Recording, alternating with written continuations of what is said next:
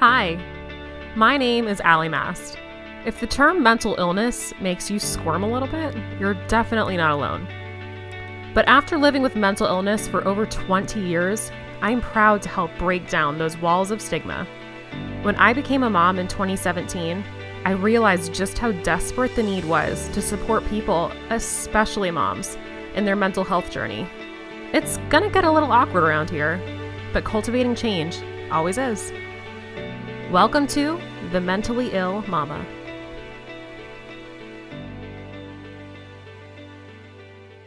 Hello, friends, and welcome to another episode of The Mentally Ill Mama. It has been a hot minute since I recorded. I want to say probably about 3 months, possibly more. So I'm recording this near the end of August 2021.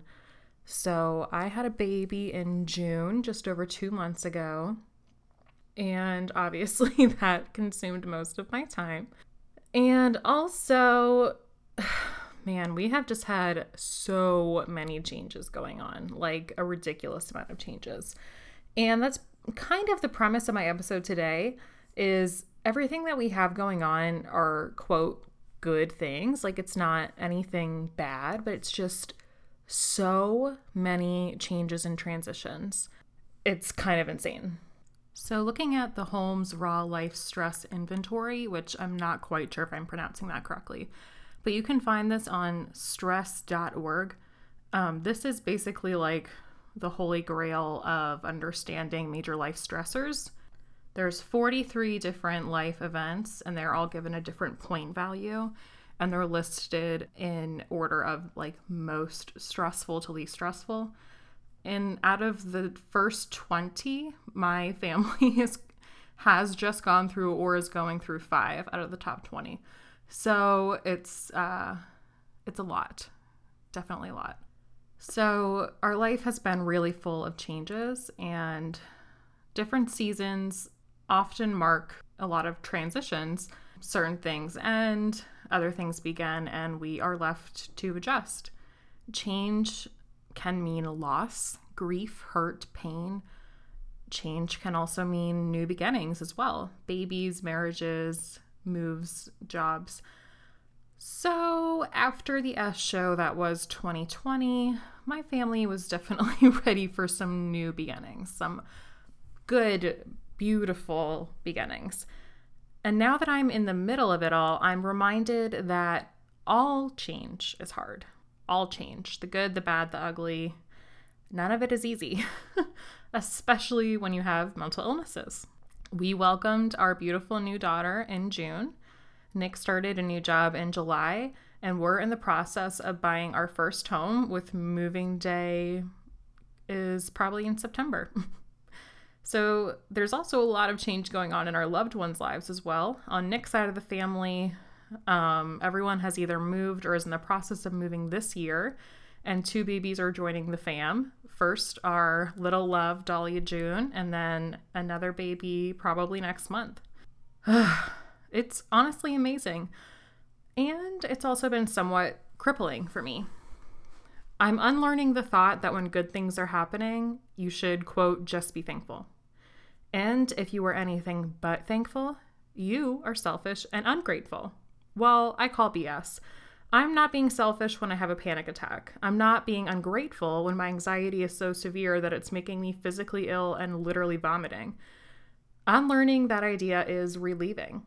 It takes away the expectation of perfection, but it doesn't take away my OCD, GAD, and MDD.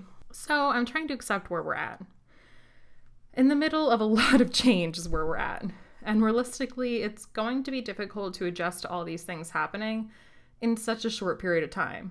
We are being way more proactive at anticipating the hard and doing what we can to make things easier.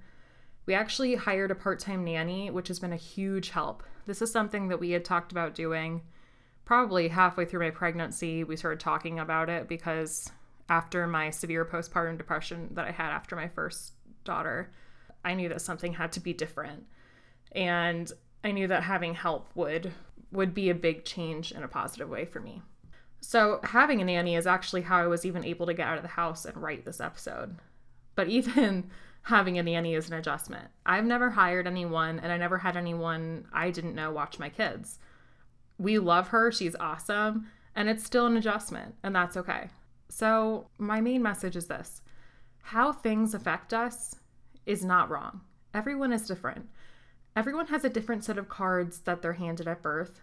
Everyone has different advantages and setbacks that they experience during life.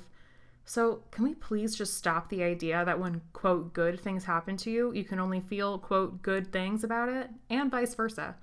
Often when we lose a loved one, for example, there can be a variety of emotions that you experience. Of course, there's grief and pain, but sometimes there's relief or excitement for the future.